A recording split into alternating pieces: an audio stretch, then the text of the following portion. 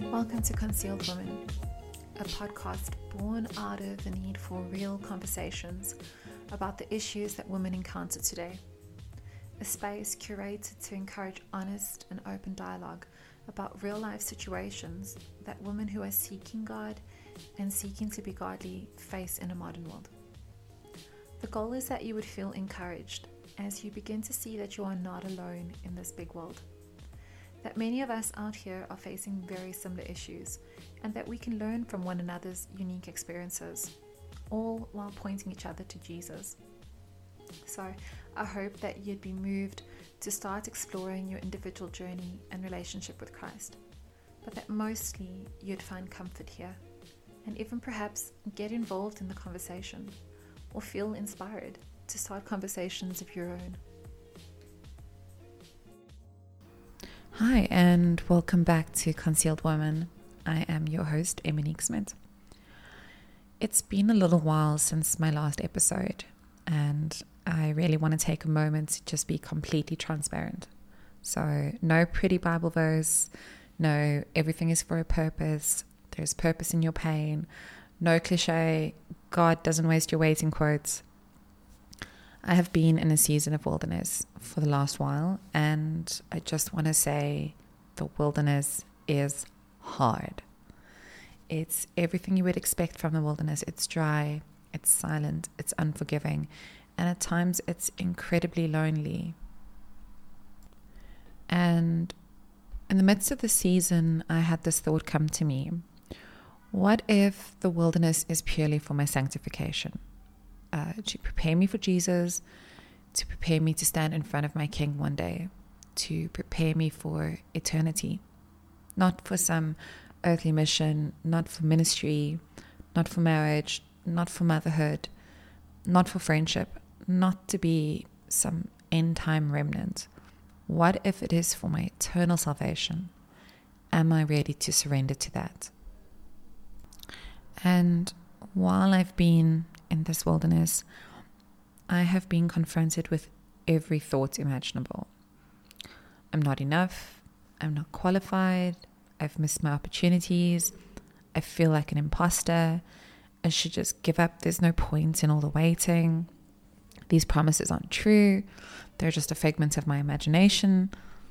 I've often caught myself wondering, why am I not filled with lightness and joy and this rose-smelling glee?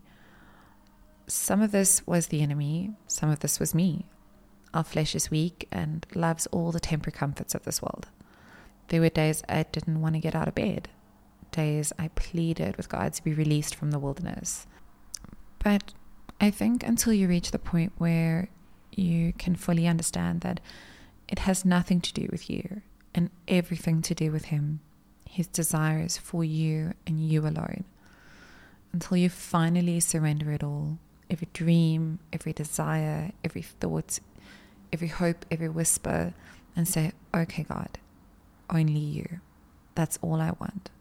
That's all I'll ever want. And even if I never have or do anything else, that is more than enough for me. Then I think you might be tempted to curse the wilderness, complaining and longing for what was, and even considering returning to what seemed so much easier, instead of understanding that the wilderness is where you will find your sweetest, most treasured blessing. It's where you'll encounter Him. The wilderness will honestly stretch you. It asks more of you as you come face to face with your life and yourself. Here, in the absence of distraction, you are given the opportunity to closely examine what is important and what is not. Your faith will be expanded and tested. You will learn to lean on Him, on His word, on His truth. You will learn to hear the quiet whisper of the Holy Spirit.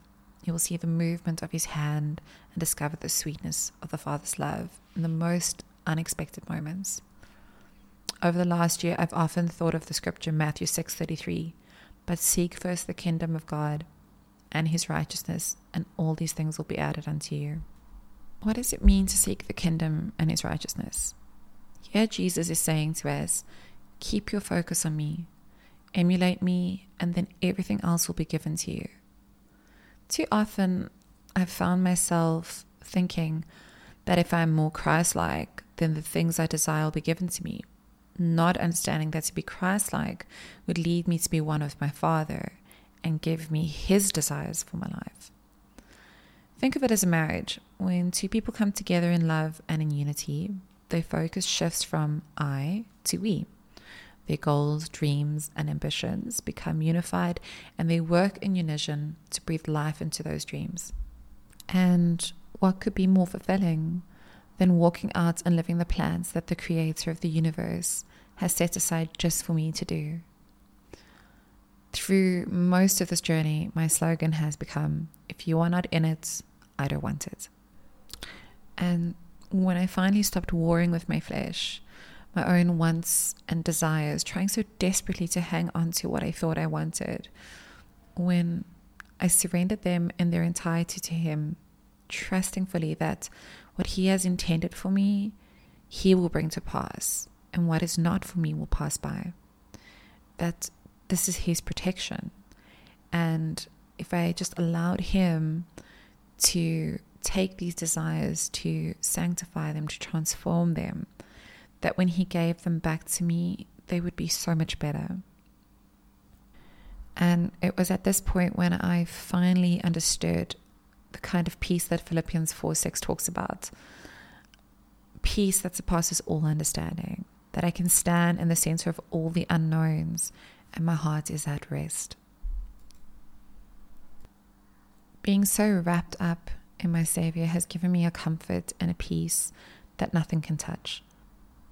Trials still come, pain and disappointments, and they will continue to plague me for so long as I live in this fallen and dying world.